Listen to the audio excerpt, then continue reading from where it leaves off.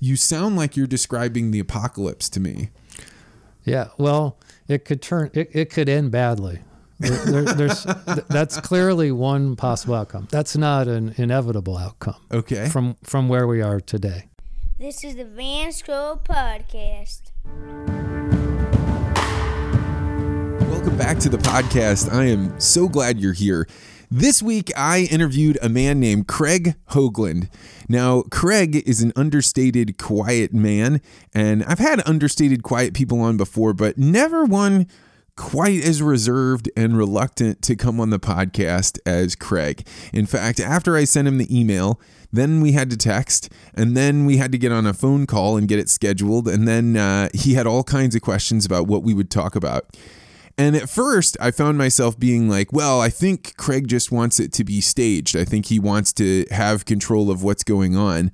But what you'll find out in this podcast is that could not have been further from the truth. Craig, I believe, was just getting ready so that he could say things that were valuable and unique and interesting. Because from the very beginning, we start talking about subjects that I feel like I have a pretty strong knowledge of, but I have never heard his perspective. And that's an interesting thing, and it's a really good thing. Craig is an investment portfolio manager, which essentially means there are groups of people out there that say, well, we have a pile of money and we want it to become larger. So we're going to hand it over to you, and we will let you take a small fee in exchange for helping us grow that pile of money. And the way that Craig does it is that he goes out into the world, he understands what he thinks the trends are, what new tech is coming online, what's going on with governments and interest rates and all sorts of different ideas, and he figures out where can we be uniquely placed to benefit from predicting what's going to happen in the future more accurately than other people. And he's great at it. And he's fantastic to listen to. And if you've ever been intimidated by concepts like inflation or interest rates or cryptocurrencies like Bitcoin, then this is the conversation for you, because Craig has an extreme gift at being able to make things relevant and comfortable and interesting. So I am so delighted to be handing the microphone over to this interview. I hope you buckle in and enjoy this conversation with Craig Hoagland. Craig Hoagland, welcome to the podcast. Thank you. You have one of the most bizarre jobs that I've ever heard of, because you get to explore all of the things that people are hearing about, the cutting edge, what's going on in technology, cryptocurrencies. What is it exactly that you do for a living? Well, we allocate capital. We manage investment portfolios for people. And like you say, that leads into a lot of research into where interesting ideas are and interesting things are happening in the economy and also in capital markets. And so are you a regular stockbroker then? No, not really. The way I would break that down as a stockbroker had a big incentive to make trades for people because they got paid every time their client bought stock or sold stock. We don't get paid when we trade. We get paid based on the amount of assets we're deploying for people. And so our goal is just to grow that asset base as much as we can. So what do you call your profession? You're a CFA or I am a CFA. That's a chartered financial advisor. But the more common name for our profession is investment advisors. And tell me about your investment advisor group. Who do you work with? I work with a handful of people. Our firm was founded by a gentleman named David Anderson, who started the firm in 1980, and he still comes to work every day. And a couple of analysts and a couple of people who keep track of the portfolios and make sure the back office functions are working well. So when you think about Labor Day is just around the corner, and you think about the people that go out every day and they're, pouring concrete or they're setting asphalt or on a roof, if you were to describe your job to them, it would seem like, man, that's the greatest job on earth. People give me money and all I have to do is make sure that they make more money and everything's fine. Why is your job not that easy? Well, it is the greatest job on earth. I mean, in the sense, I mean, what really makes the job sing is you spend a lot of your time thinking and learning. So it's very intellectually stimulating. And then you spend a big chunk of your time with the clients you work for, helping interpret that world for them, and also helping them understand their own financial position, their own goals. So there's the analytical exercise, and then there's the human contact that gives it all meaning. And so who's the type of person that hires you and says, here's a pile of my money, now make that pile of money bigger? Yeah, well, a lot of people who have savings aren't comfortable investing those savings for one reason or another. The financial markets are a little, can be opaque, can seem intimidating. They aren't sure what to do. They don't want to second guess themselves. And so they get professional help. I mean, it's just like if you had to work on your own teeth, you'd be really nervous. So you go to the dentist, right? I mean, so for many people, the stock and bond markets seem that way. And so they hire folks like ourselves to help them. And I remember the very first time you and I ever sat down to talk, I inhale information about what's going on in the world just because I'm this curious type. But a lot of times my knowledge of this doesn't equate to making something happen in the real world. Every once in a while it does. But for example, I believe you told me you and your son, when you heard about Bitcoin, you guys put together a miner and started mining your own Bitcoin. Is that right? That's correct. I have been a Bitcoin miner. I got really interested in cryptocurrencies. There's a funny story behind this. My wife inherited some money from her father in 2014. And she was really interested in cryptocurrencies, had just heard a little about it, and decided she'd take a little sliver of what she had inherited and buy a couple of Bitcoin, which back then were about $700 a piece. Okay. So still early, but not super early. Correct. So she bought 2 Bitcoin. And her goal was to make enough money on the Bitcoin to be able to sell them and rent a houseboat on Lake Mead for a weekend that we could invite some friends to, which costs about $4,000.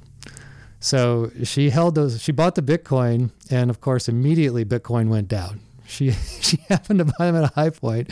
They went from $700 or $800 all the way down to $300, and she sort of said, "Oh, this was a disaster," and she kind of forgot about them.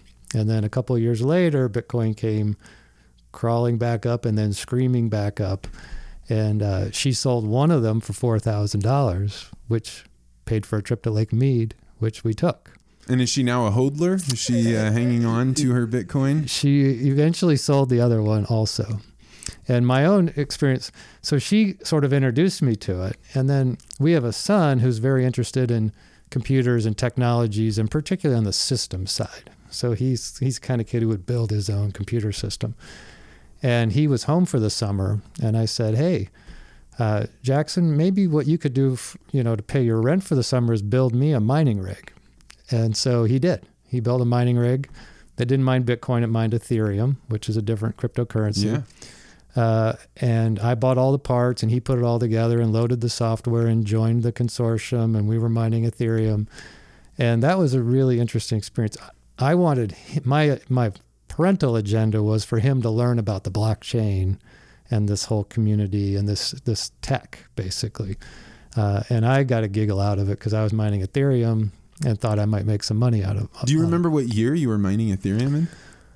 It was probably the summer of 2016. Okay. All right. So it was a red hot crypto market at the time, and we had huge paper gains on the mining rig. But it was fun because we saw in real time what happens when the price of a cryptocurrency goes up. A lot more computing power enters the market. A lot, yeah. And we also saw firsthand how much electricity it takes to do this. What did your electricity bill do in that? It went up by about $100 a month from running one rig. Did that offset by how much Ethereum you mined? It depended on the price of Ethereum, which jumped around a lot. So there were some months we booked large paper profits. And the rig only ran, had it set up by the time he went back to school. And then I didn't know enough about the software to maintain it and keep it going. So its sort of performance degraded slowly over the next few months. And then the price of Ethereum came down to where it clearly wasn't making money, and then we shut it off. And 2016, was that because the Bitcoin mining had already become pretty established, and you were talking about people having dedicated chips that would mine, as opposed to being able to build your own rig? Yeah, there were definitely more efficient ways to mine. Ethereum had the tech had been created to be a little more democratic, and so it was harder to make an ASIC, a design circuit, to mine Ethereum. That was going on more in the Bitcoin world. Right. So Ethereum was still a game that mom and pops could play. So as you're learning about this, it's funny because when I would come home from college, my dad would be like, "Here, I got a project for you. I need you to cut down that tree and then split the wood and stack it." So I think right. Your son sounds like a lot more fun. But once you learn about this and you understand how mining works, are you then explaining to your clients, this is how crypto works? Yeah, I actually have a whole PowerPoint presentation that explains the blockchain and exactly how the blockchain works and how it's the blockchain awards that occur at time intervals that keep the miners Well, give it a interested. go. Can you do it off of the top of your head? Can you? Yeah, basically what happens is there's a math problem, if you will, that can only be solved through what a middle school student would call guess and check. So you come up with a potential solution, and then you try it, and if it works, you win, and if it doesn't, you try another one. And for Bitcoin, it's based on the multiplication of prime numbers, correct? I don't know that. Okay. I don't know that. But the main point is it's random who wins. You have a better chance if you have a faster computer because basically you can make more guesses, right? And then occasionally you win and you get an award depending on which currency you're in, that can be quite substantial. And you had mentioned before the pools. So you end up getting into a group of people that you're pooling your guesses together. Yeah. So if you have one little mining rig in your house, you can mine away and you might win the award, every 10 months, or one this year and one next year and none the year after that. But in the Bitcoin world, the award's worth hundreds of thousands of dollars.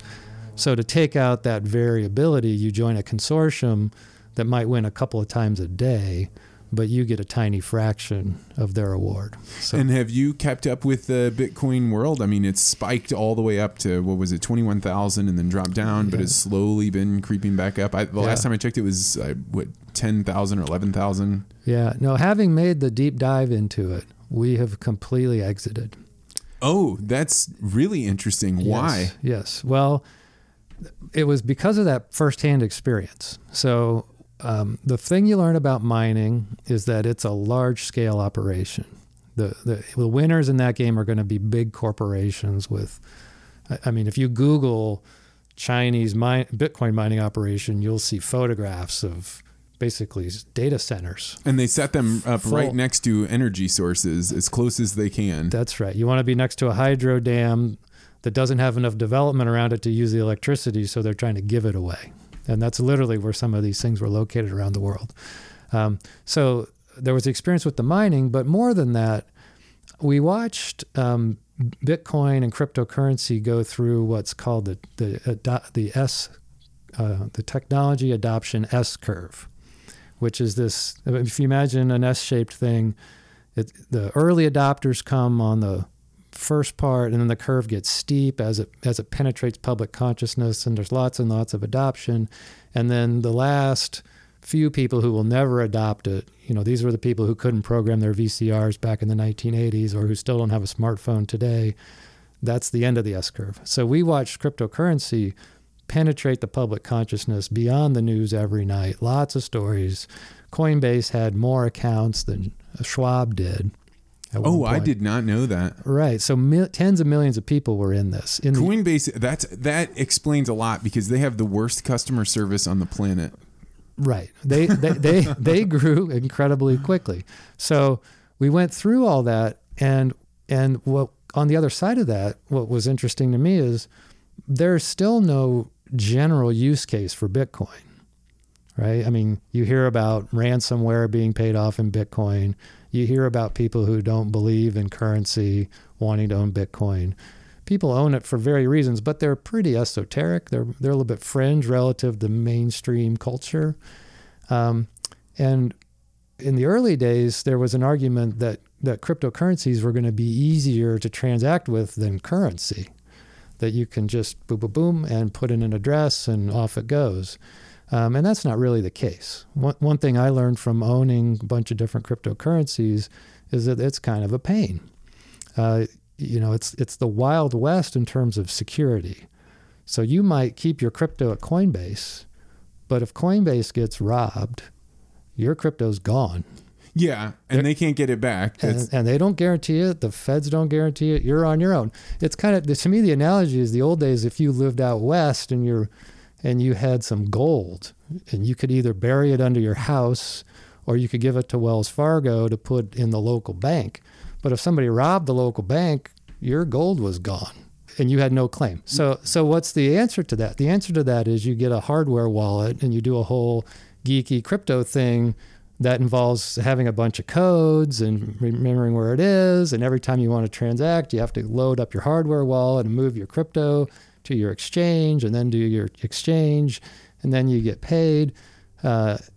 And then you have to get a distribution from the exchange, which can be hard to get a wire out of the exchange. So the whole thing was way, way more difficult than just living with dollars, right? Dollars are easy. You can set up a little ACH transfer. You have a credit card. You got cash in your wallet. So to me, the whole promise of crypto as an alternate means of exchange was a fail. It just hasn't happened. So then you're left with, well, maybe I'll own it because it's a store of value and it'll appreciate. But without a real world use, who's going to really want to own this in the long run? So that was my takeaway from being in it, owning it, mining it, transacting it, speculating in it, sort of the range of activities was, hey, does this thing really have purchase in the real world? And so far it doesn't. It's an interesting thing. There are a couple of points that you don't own your Bitcoin unless you have the wallet. Like if Coinbase has it, then you essentially are an investor in Bitcoin. You don't actually own it. And I take your point that the real world use cases are few and far between. And I think what was realized was, if you want something, a currency whose power is derived from the fact that it is decentralized, you don't have one central command and control thing like the Federal Reserve controlling how much money gets into the money supply, then you give up ease of use. Mm-hmm. And if you're talking about a technological age where people are saying we want these things to be smooth and frictionless, that was one of the big terms that they had for it. It was not as simple of a solution as, we'll have this currency and then people will build on top of it and it'll go smooth. I'm a hodler. Like mm-hmm. I was actually, as you were talking, I was asking myself the question, what is it that someone would have to say in order to convince me that I should give up on this idea? And I don't have a good answer for that. For a long time, it was the reason that Bitcoin was so solid in my mind was that it would be very, very difficult to break the code and break into it.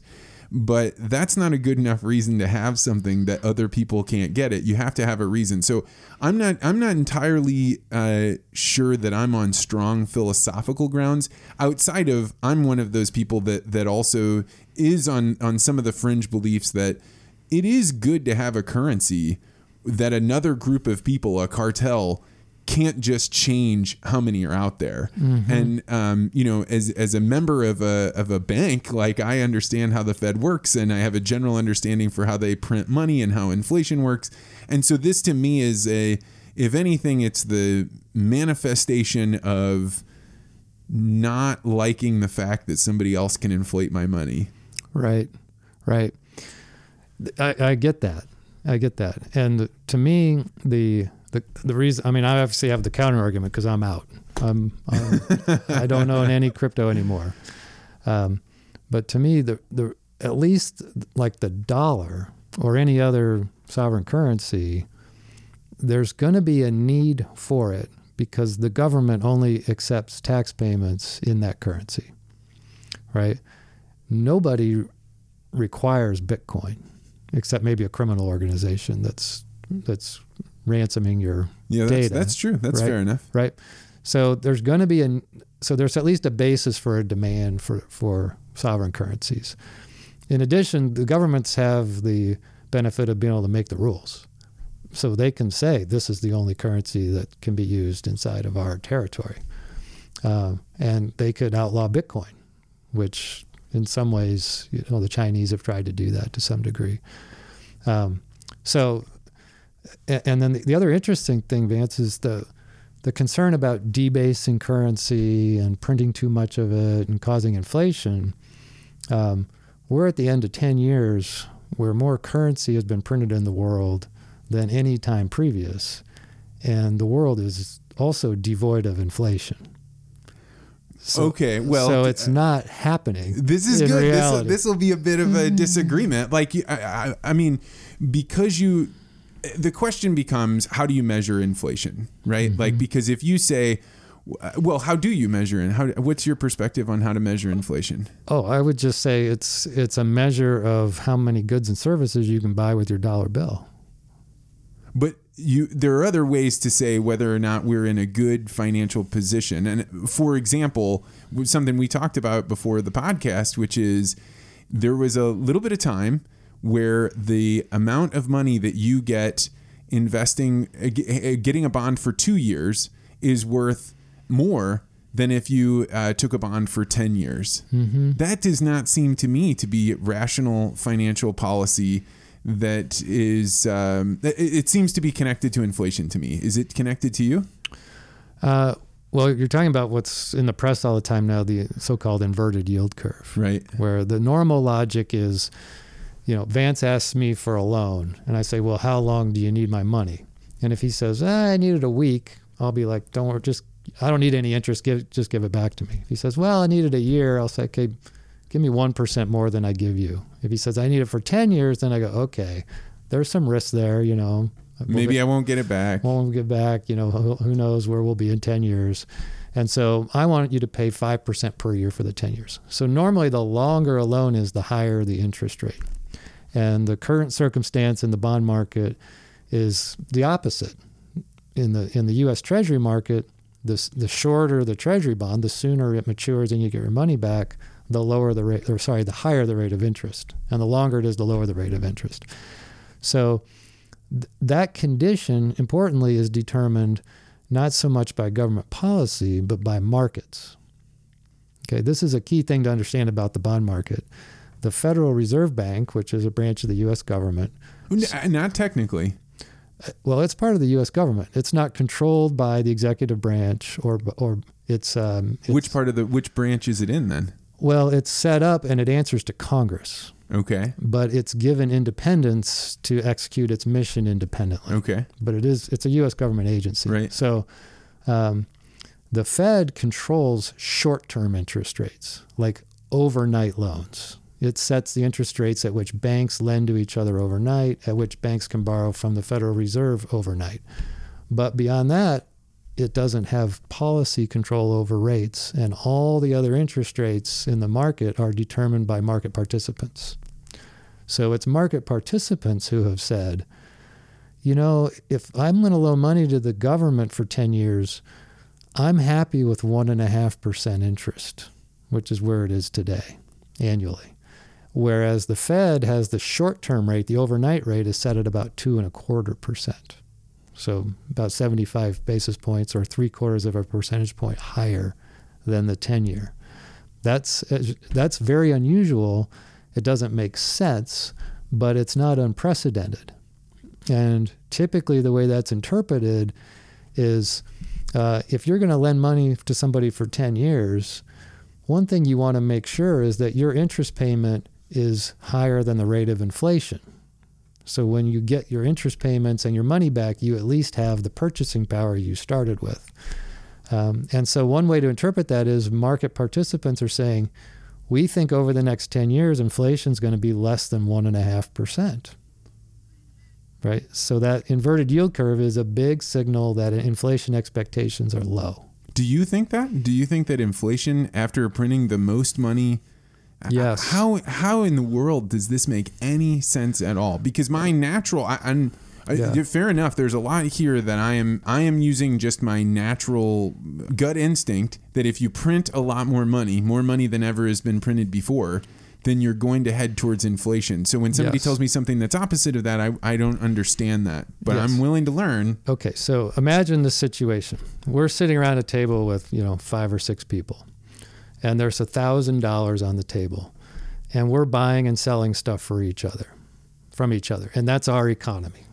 We'll call it the poker table economy. We're just buying and selling stuff. And all of a sudden somebody walks in and plunks down another $1,000. Now there's $2,000 on the table, but let's just say the amount of goods and services to be bought and sold doesn't change.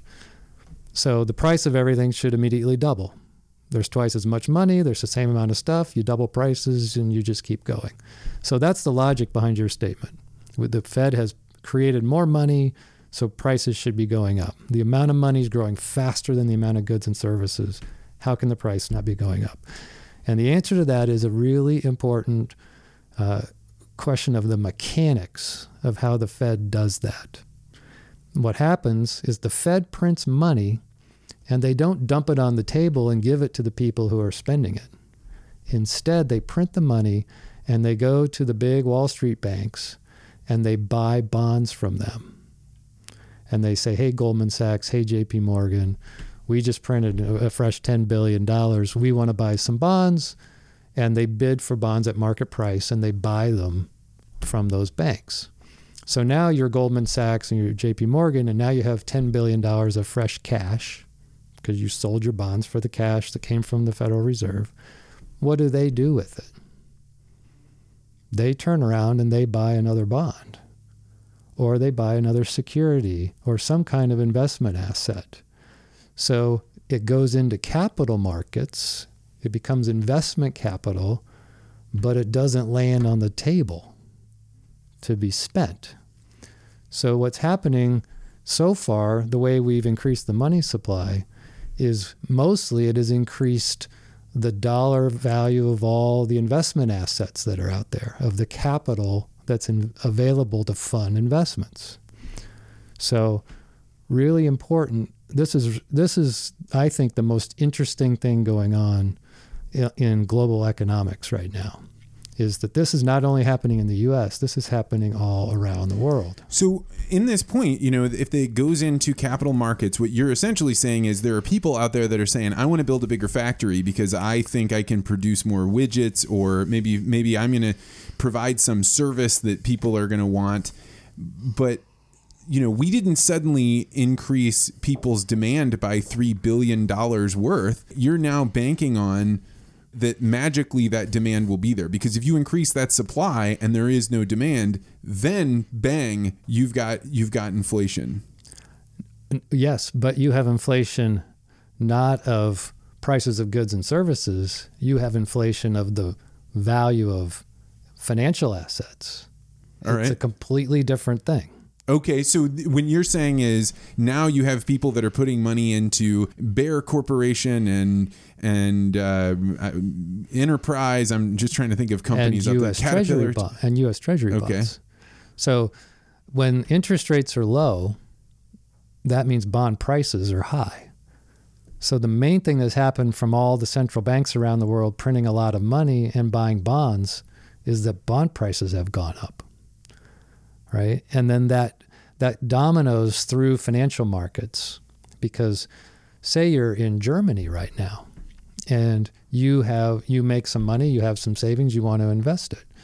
Your option in Germany is, I can lend money to the government of Germany and I receive a negative interest rate. So why in the world would anybody? So we'll come back to that in a second, because there is a reason why people do that, and that actually might come back to crypto. So we'll tie that up. But my option is, I can give the German government my money for 10 years and they'll pay me minus 0.5% per year, right? So the way this dominoes through capital markets is, I say, I don't want to do that. What's my next option? Well, I can go buy German stocks or European stocks, or if I'm Germany, I could buy American stocks. So they do. They buy stocks, and that pushes up the price of stocks. or they go do a real estate project, and that pushes up the value of real estate. So all these financial assets or capital assets have upward pressure on their prices that flow from the printing of money, which was used to buy bonds, which drove down interest rates, which made bonds a less attractive investment, so people went into other investments. And so you have what we call capital pressure throughout the world that's pushing asset prices up. Aren't you describing the perfect storm for bubbles? I mean, aren't you describing what happens when you just start pumping money into, because there are corporations. One of the most fascinating debates I've ever seen is Eric Schmidt versus Peter Thiel. Peter Thiel says to Eric Schmidt, you guys have so much money, you don't know what to do with it. You have $1 billion in cash, Google, and the only thing that's making money for you is search, and all these other things aren't helping you. You don't know what to do with your money. And that's 100% right. Just because you give a corporation money, just because they have a whole bunch of assets or even liquid cash, doesn't mean they have a place in R&D that they can invest that to return more money. And herein lies, if you're describing the situation where more money is dumping in, you haven't seen some radical transformation in technology, suddenly you have these prices going up. You can't put your money in a safe place like bonds. You sound like you're describing the apocalypse to me. Yeah, well, it could end badly. That's clearly one possible outcome. That's not an inevitable outcome. Okay. From where we are today. So if you say, I think what you're saying is one of the problems the world has is it has more investment capital than projects to invest in. Google is one example of that. If you look at the aggregate numbers across the economy, it's the same thing. Yeah, pharmaceuticals. I have friends in that business, and they say we're trying new things, but nothing's paying off. Yeah, and if you look at the aggregate accounts for the United States, corporate profits are at record highs, and reinvestment rates in those corporations are fairly low. So a typical company, if it has $100 invested in it, in all of its assets, its factories and its inventory and everything else, it makes about $10 and it reinvests about $4. So there's an extra $6 that have to go somewhere for every 100. Are they issuing dividends? What are they doing? They pay dividends and they buy back stock. Basically, that's extra money that they cannot use productively inside the corporation, so they give it to the owners, either as a dividend or they buy back stock, which is to continue to support the price of the stock. Well, it's an indirect way to give the money back to the shareholders. Basically, the company could pay a dividend, but just because of Wall Street tradition and norms, once you start paying a dividend, there's an expectation you'll continue. Whereas, so say you make 10 cents, you reinvest 4, you have 6 to give back. Typical firm might give 2 cents back in a dividend and take the other 4 and buy stock. Because the next year, if they don't have 6 cents to give back, they can cut back the stock buyback. Won't ruffle any feathers. You can't really cut the dividend without upsetting people. And so what are you seeing on the horizon then? What of the various scenarios, the way this can play out, what do you think is possible? Well, the one that we're on right now, so the problem with the situation we face is that we have more capital than we have projects to invest in. The number of projects is driven by how fast the economy is growing. Because when economy is growing, that means demand is growing. That means we need more goods and services. We need investment dollars to put those into place. And that investment dollars are drawn from the capital markets, right? So we have a surplus of capital and a dearth of projects. So what we really need is for economies to start growing again. And the mechanism we're using to try to get the economy to grow is to print money, buy bonds, add more capital to an already surplus situation. That's the problem. And so far, right now in 2019 so far, the big storyline has been economies have been slowing, have grown more slowly than expected. So there's a general perception that we need to stimulate economies to grow. And the way we're going to do that is to lower interest rates and print more money. And so the big concern is that's just not going to work. What that's going to do is lower interest rates, create more capital, but not create more projects that need the capital. So what needs to happen goes back to what you said before.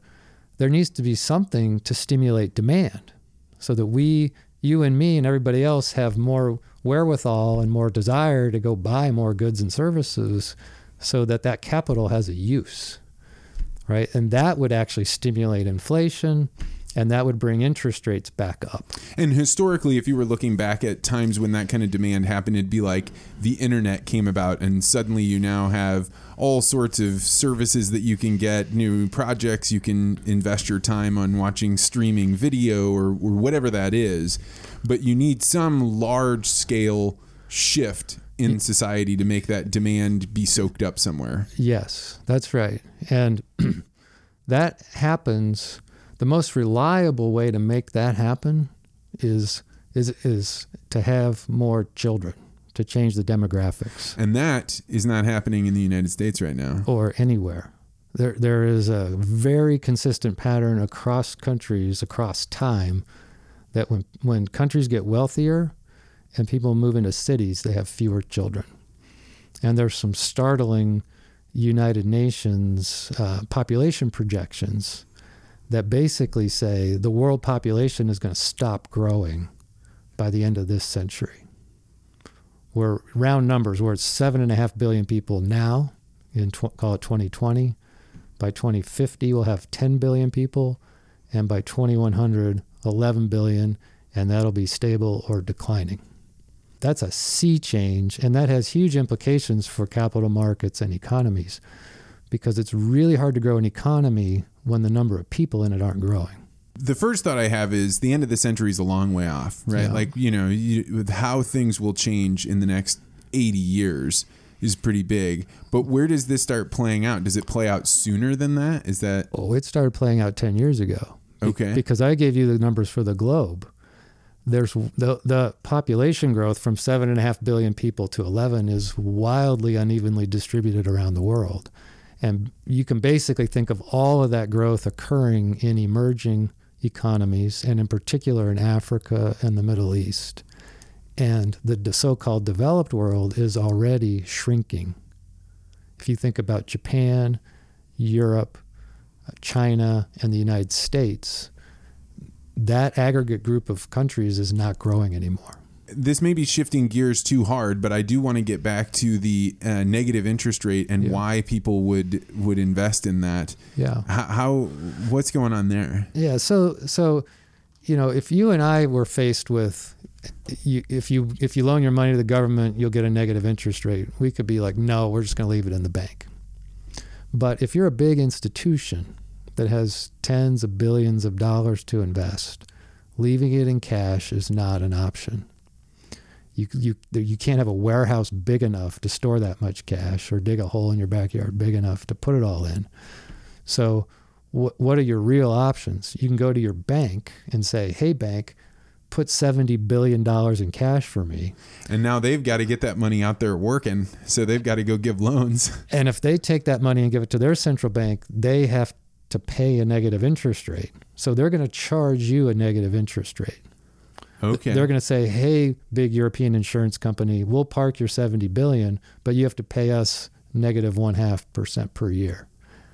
And so the insurance company is out of options. If you have $70 billion that say you're a life insurance company, and you're going to pay out the $70 billion when all your policyholders die over the next 80 years, you have to have that money around to pay them. So you have to do something with it, and there's no option. The only risk-free option offers a negative yield. So you can do some of that, and then you can go take risk by buying stocks or real estate or investing in private equity or something else.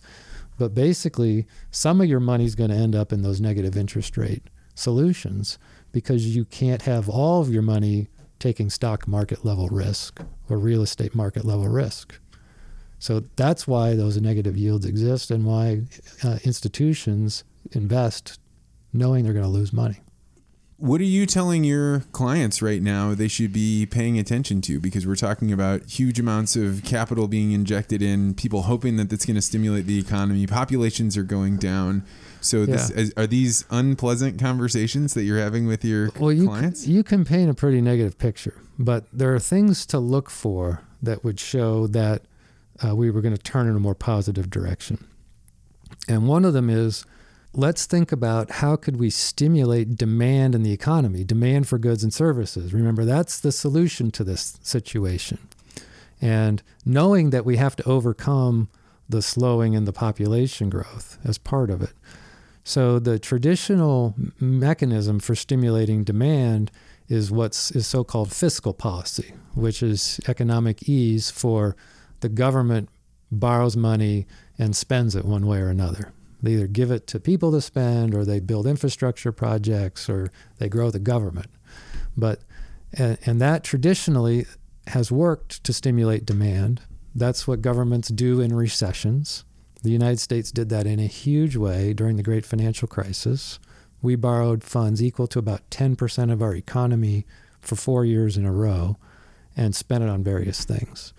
And that helped us get through the great financial crisis. So one thing to look for is, instead of just relying on central banks to print more money to stimulate the economy, there's some effort made to stimulate the purchasing of goods and services. And that will probably happen first in the form of governments deciding to borrow more money and spend more money. Does this come off in like major tax refunds? I remember that one year I was in college and everybody got a check from the government, for returning their tax dollars. Is that what that looks like, or is it they start building bridges and steel workers now have work to do, things like that? Yeah. Both? It could be both. Yeah, it could be either or both, depending on the administration and how they decide to do it. But these things seem like magic, because you can't just dump value into the world and have it be, if it were as easy as governments just spending money and there's no bill to be paid at the end of that, we could just have governments spend endless amounts of money. So how does that all shape up? So you're exactly right. And the problem with fiscal policy is the government's borrowing more money, which means now the federal debt gets bigger. And most of the countries in the world already have an uncomfortably large amount of government debt.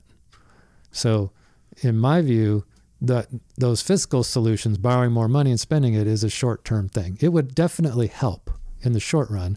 But then, like you're saying, it's like having one more drink at the end of the party. The hangover is going to be worse in the morning.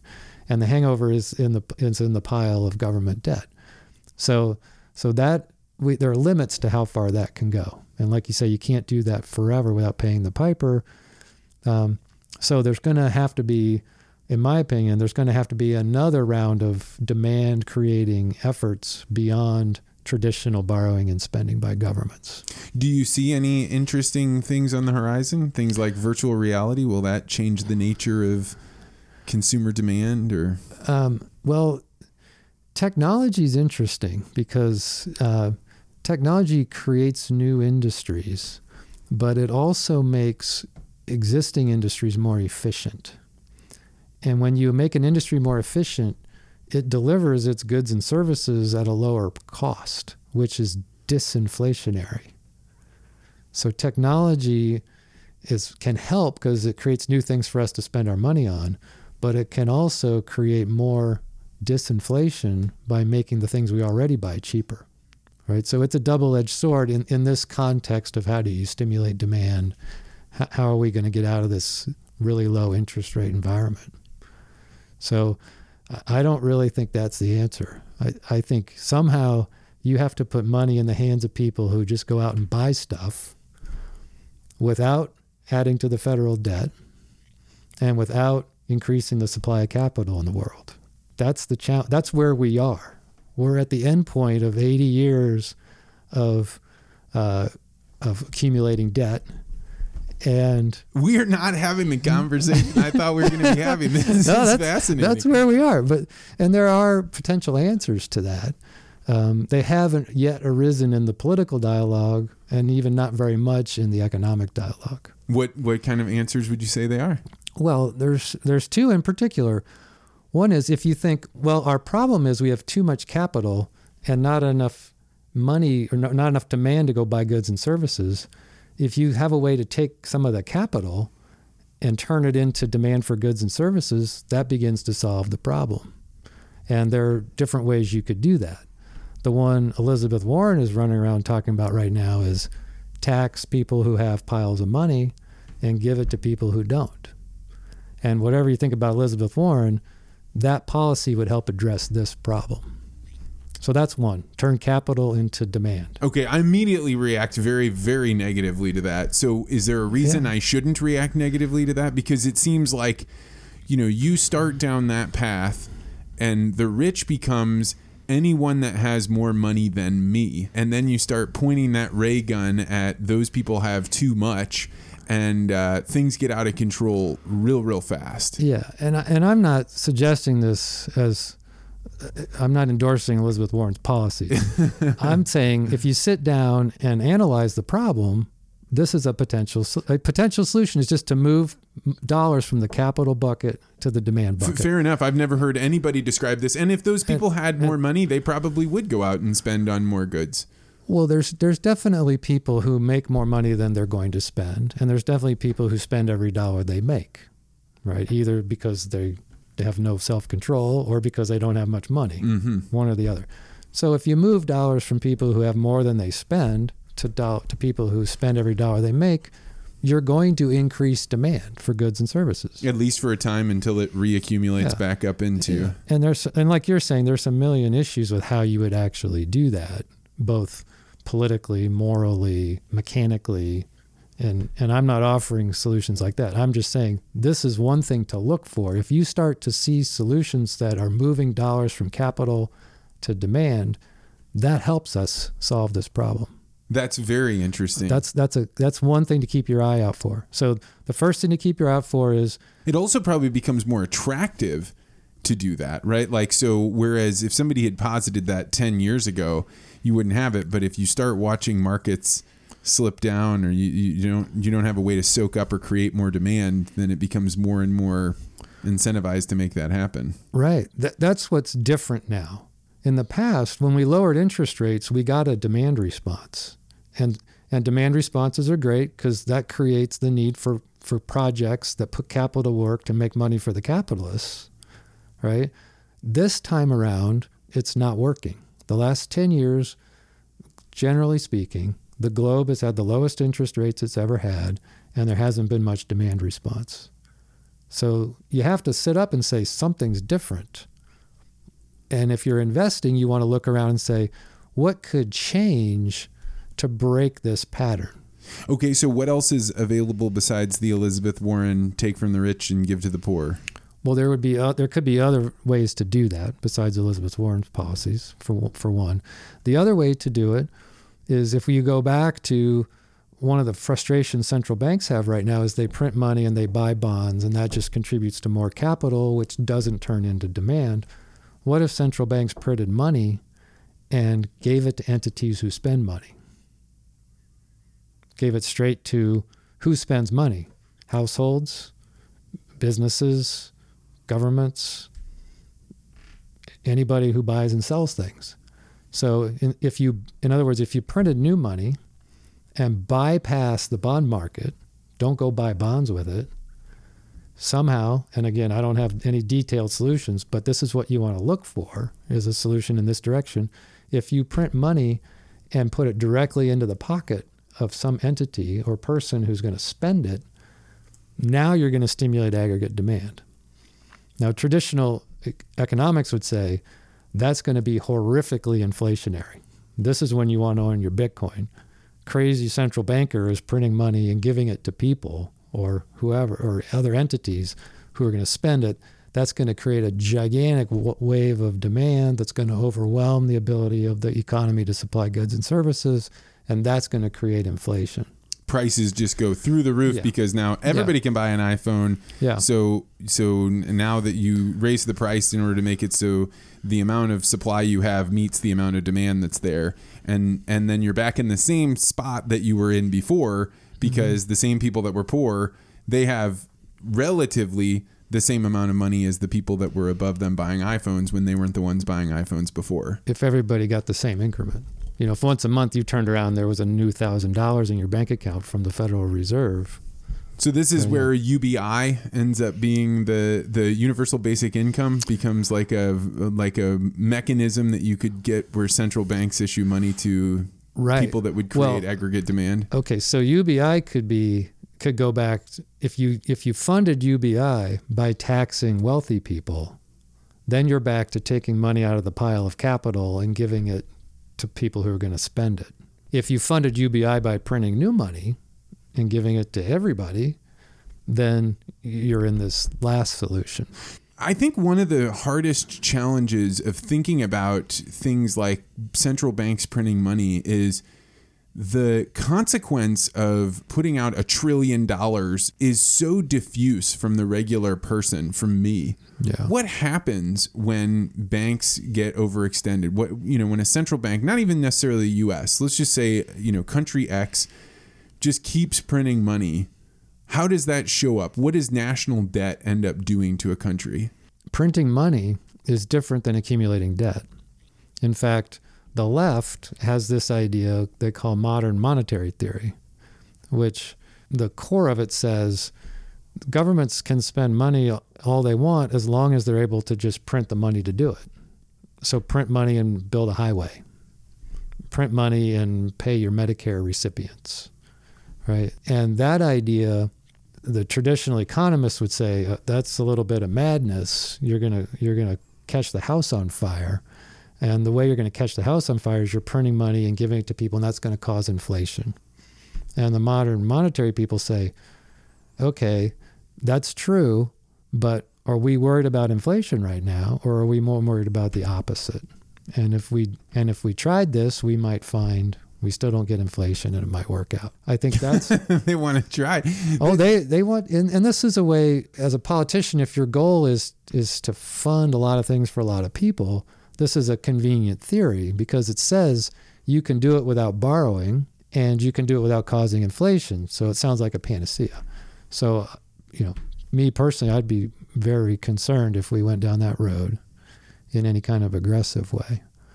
But to go back to what can break this trend of slowing economy, slowing demand, and lower interest rates, that's the sort of thing that would do that. Whatever its other problems, it would signal a change in the current regime, in the current trends, which is what we're looking for. As money managers, you're trying to figure out, how am I positioning my bond portfolio? What kind of stocks do I want to buy? And if you think interest rates are drifting lower and lower and lower, you'll aggressively position your bond portfolio and you'll defensively position your stock portfolio. And if all of a sudden you get rumblings of major fiscal spending, or printing money and giving it to entities that spend it, or moving money from the capital bucket to the demand bucket, then all of a sudden you're going to change your positioning. You're going to be more defensive with your bonds and more aggressive with your stocks.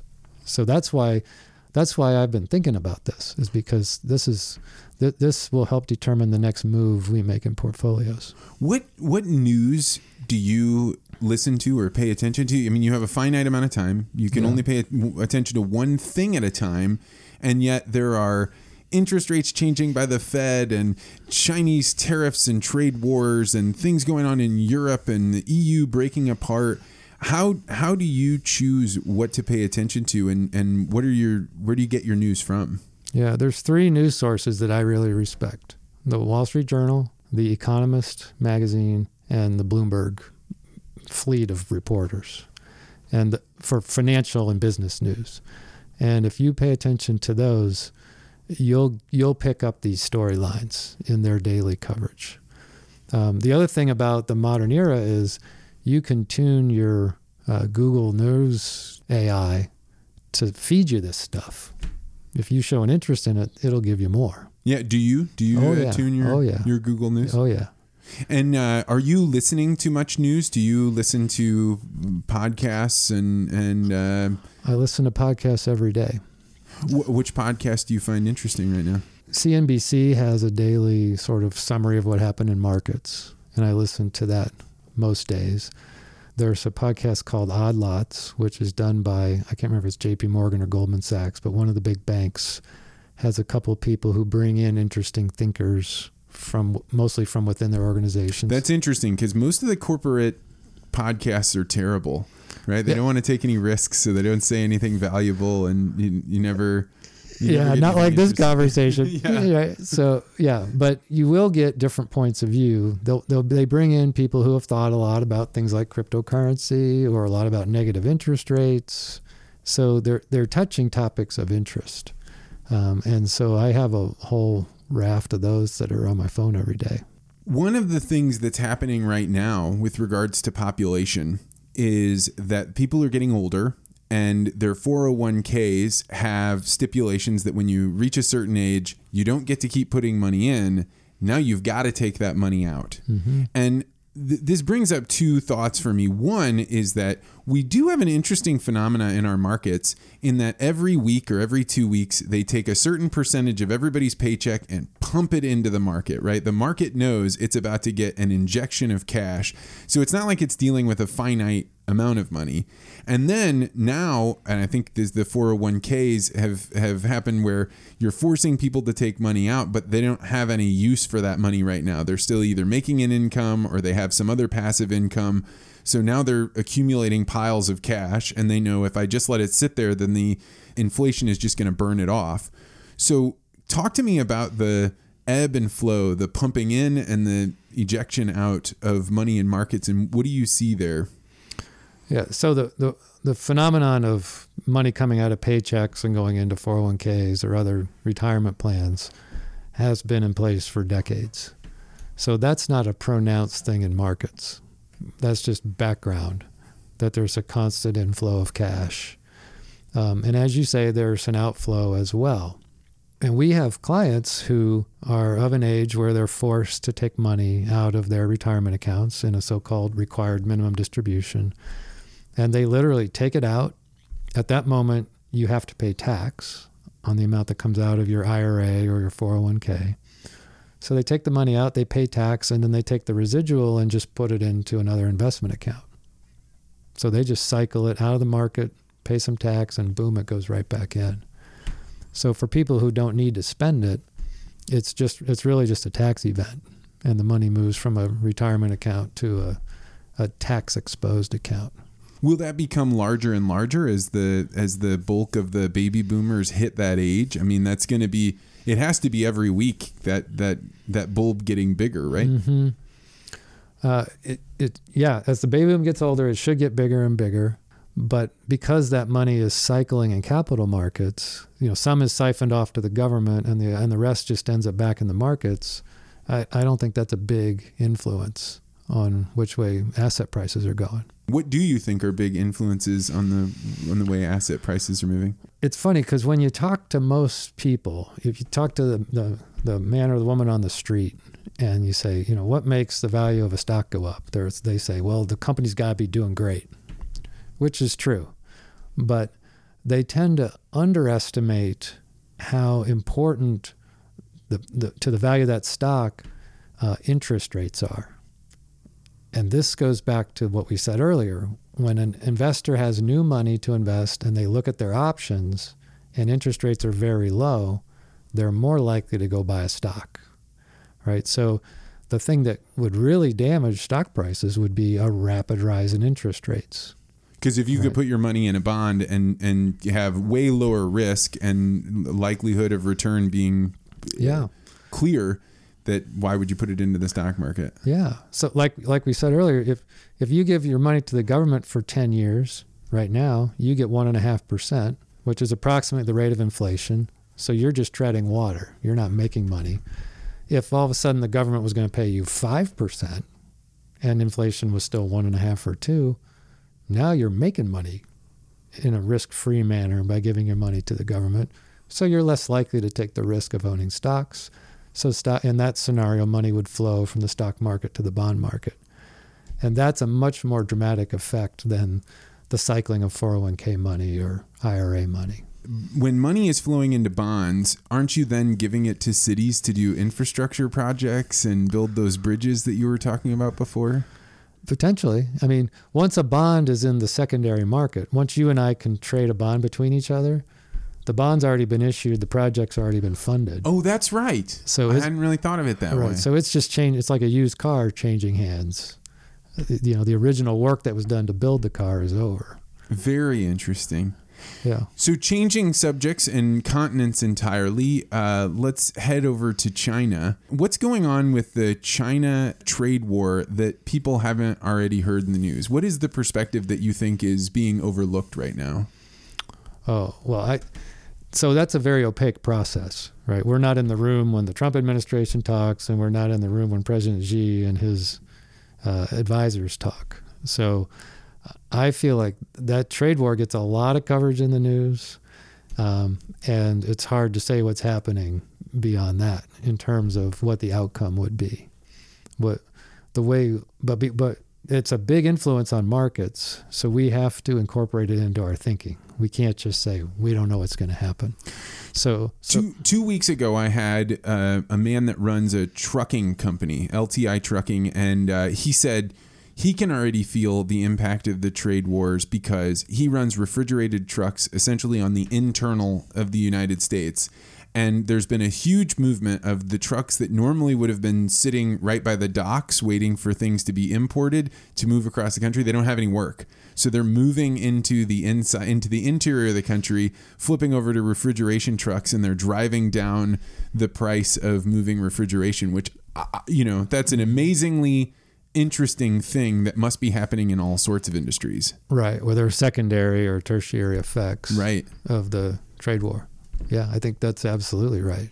And you might see that in farm ground, for example. If you can't make money growing corn or soybeans, maybe they grow another crop, and now we go into surplus in that crop. So yeah, this would be happening throughout the economy. And the confounding thing is, in theory, the trade war could be over in 2 months.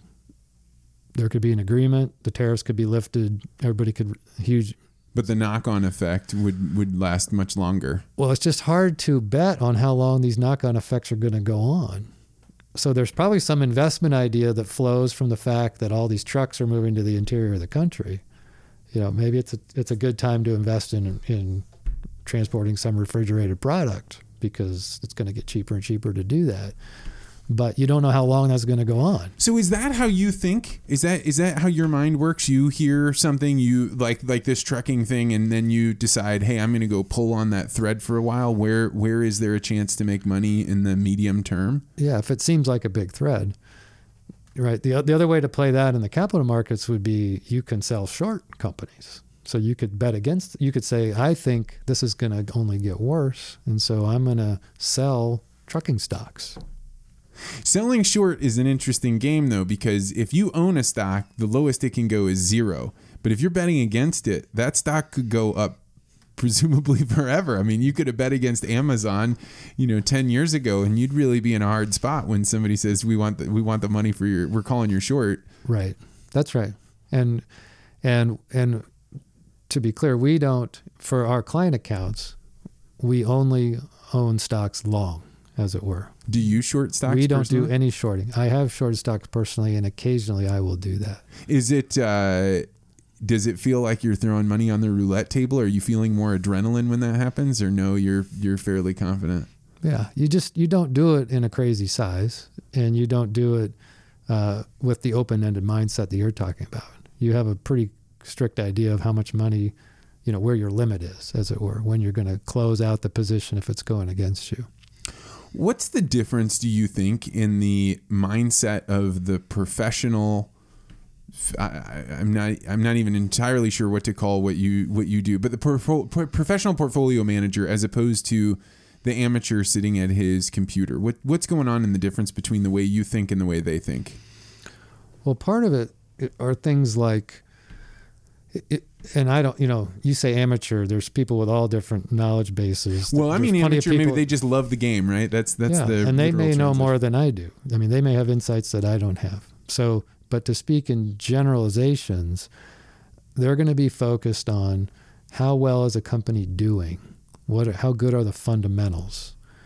And maybe less focused on the valuation of the company, how much you're paying to own those fundamentals. Oh, okay. Right. Say more about that. That's really interesting. So it's just the idea that everything has a price that's appropriate. you could think about, jewelry. There's beautiful jewelry that's worth a lot, and there's okay jewelry that's worth a little.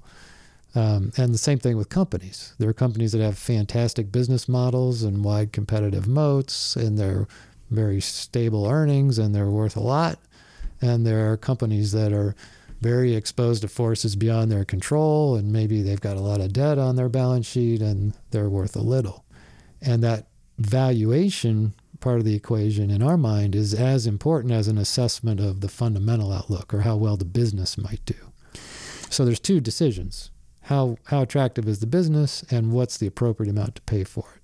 And one of the reasons that we had to move the timing on this interview is because you do things like talk to CEOs of companies. You get a CEO on the phone. What are you asking them? And what are you trying to figure out by asking them that you don't get just from reading their PR statements? Yeah. And the CEOs are not allowed to tell you things that are not public. So we don't get on the phone and try to pump them for information about, are you going to make the earnings expectations for this quarter? Really, those conversations are about trying to understand the most significant strategic issues for the company and get the CEOs thinking about how that's going, how are they pursuing that, do they perceive the opportunities or the risks the same way that you do? So they actually get something out of those conversations as well. Potentially you could be saying, hey, I thought of this thing, and they could have an aha moment with you. That is possible. I wouldn't say that happens all the time. But yeah, we try to bring a thoughtfulness to it that's more long-term in nature. And if the executive we're talking to has been forced into short-term thinking by events, then maybe there's some benefit to them.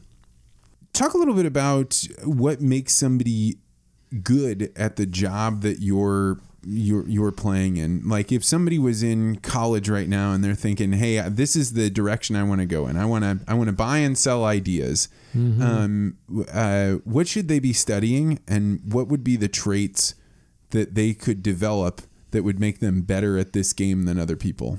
Yeah. So you need some mechanical knowledge. You need to study accounting so that you can read financial statements.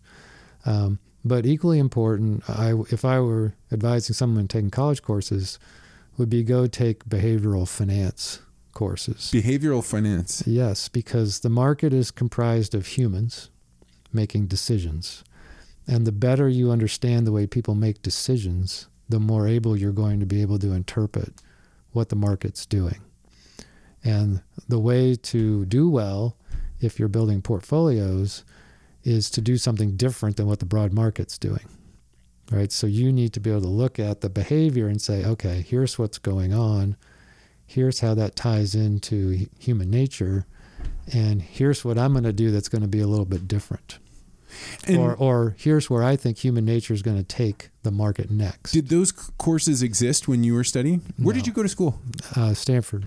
And so now those courses do exist. Oh, yeah.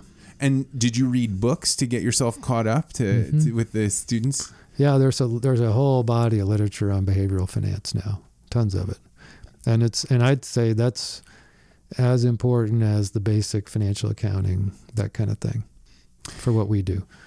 The other thing I'd say, Vance, is there are a lot of ways to approach the problem of what am I going to do that's different than the market that's going to work.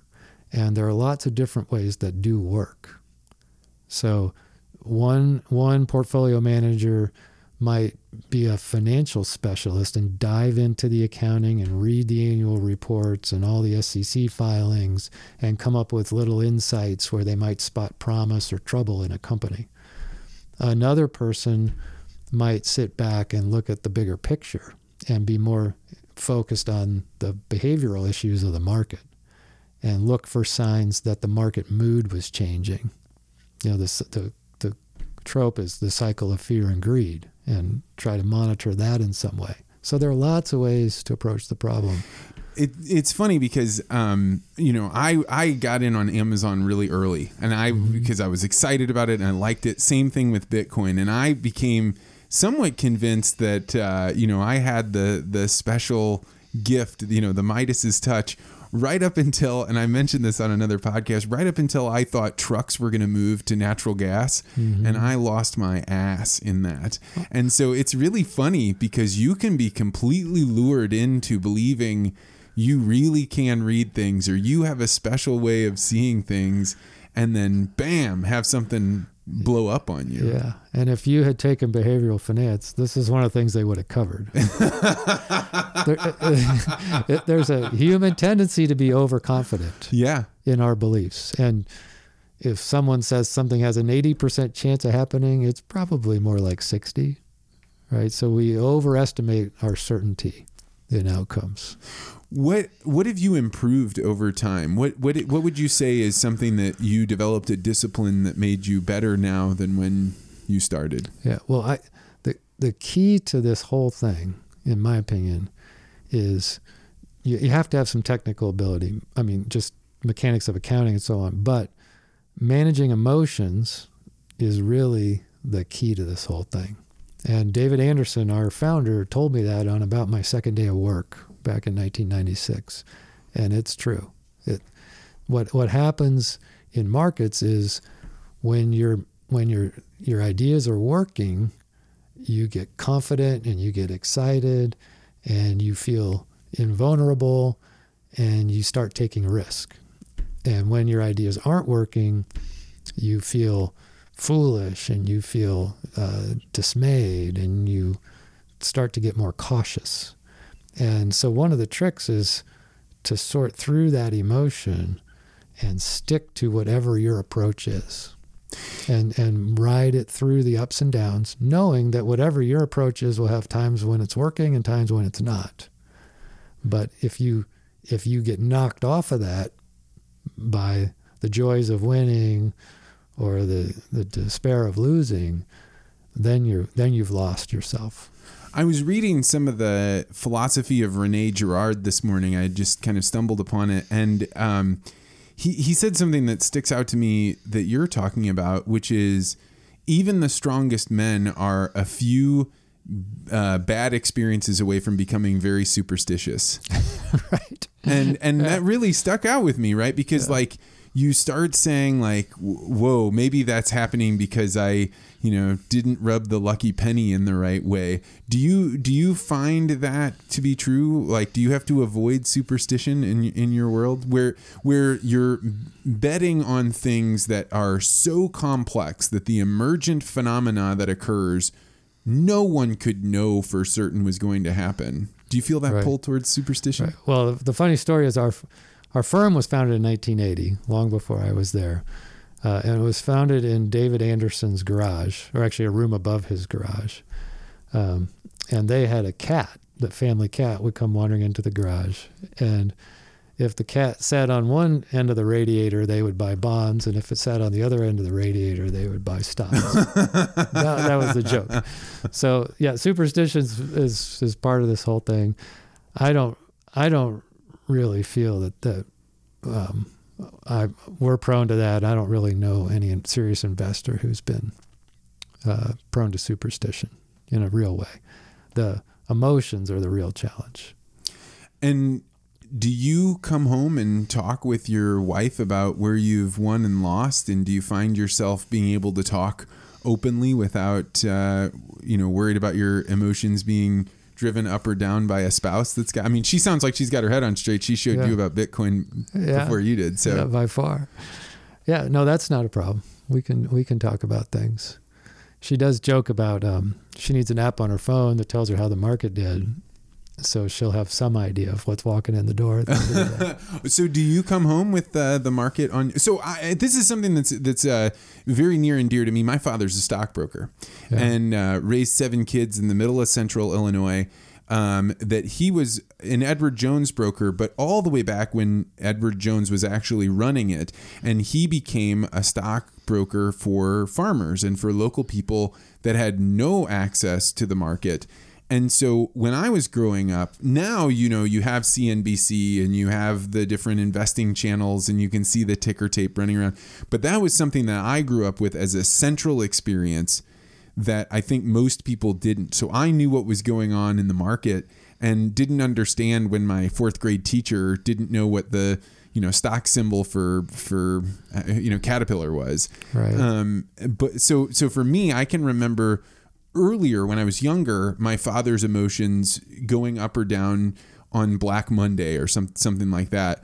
But later on in life, he just kind of leveled out. If you saw him even during the worst financial crises, he was much more level. He might be a little bit more tired, but much more level. Do you feel you're the same way?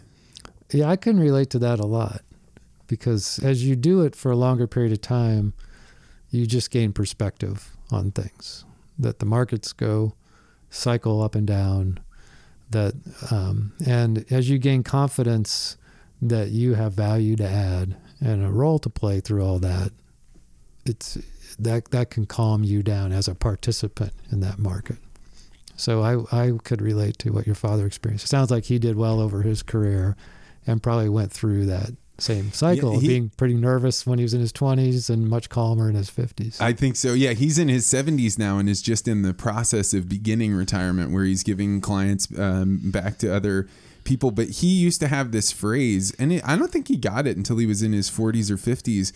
But I can remember when you would ask him, how'd the market do? And he'd say, well, the market does what the market does. And you'd be like, come on, Dad, what did it do? And he goes, well, the market went up and then it went back down. And then it goes up and then it goes back down. Yeah. And that was not something that happened when I was younger.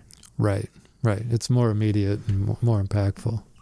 So when regular people are watching the stock market, they have their 401k or they have their portfolio. How closely should they be watching what's going on in the world, and how much should they say, I gave it to my financial planner, or I put it in Vanguard, now I'm just going to let it ride? Yeah. So the general comment is the less they watch it, the better, probably, because most people if they follow their emotions, will do the exact wrong thing. So, think of humans as, the school of fish that are all going this way and that way. And if you see the school of fish going left and you decide, okay, I'm going to go hard left, that could be right before the thing goes back to the right. So you don't want to pay a lot of attention to what everybody's doing in the markets. And the key thing is to understand the nature of your investments and what a realistic expectation is for returns. Not today, not this month, not necessarily this year, but over long periods of time. And build a program that makes sense for you. We always say we know a lot more about ourselves than about what markets are going to do, especially in the short run. So make your plan based on what you know about yourself. A financial advisor can help with that. And then stick with it. And your plan changes not when markets change, but when you change. So if you go through some life event, you sell a company, you retire, you get married or divorced, something big happens, then it's time, or even if you just go through time and you get older, then it's time to go back and say, does my plan still fit me? But it shouldn't be about what markets are doing.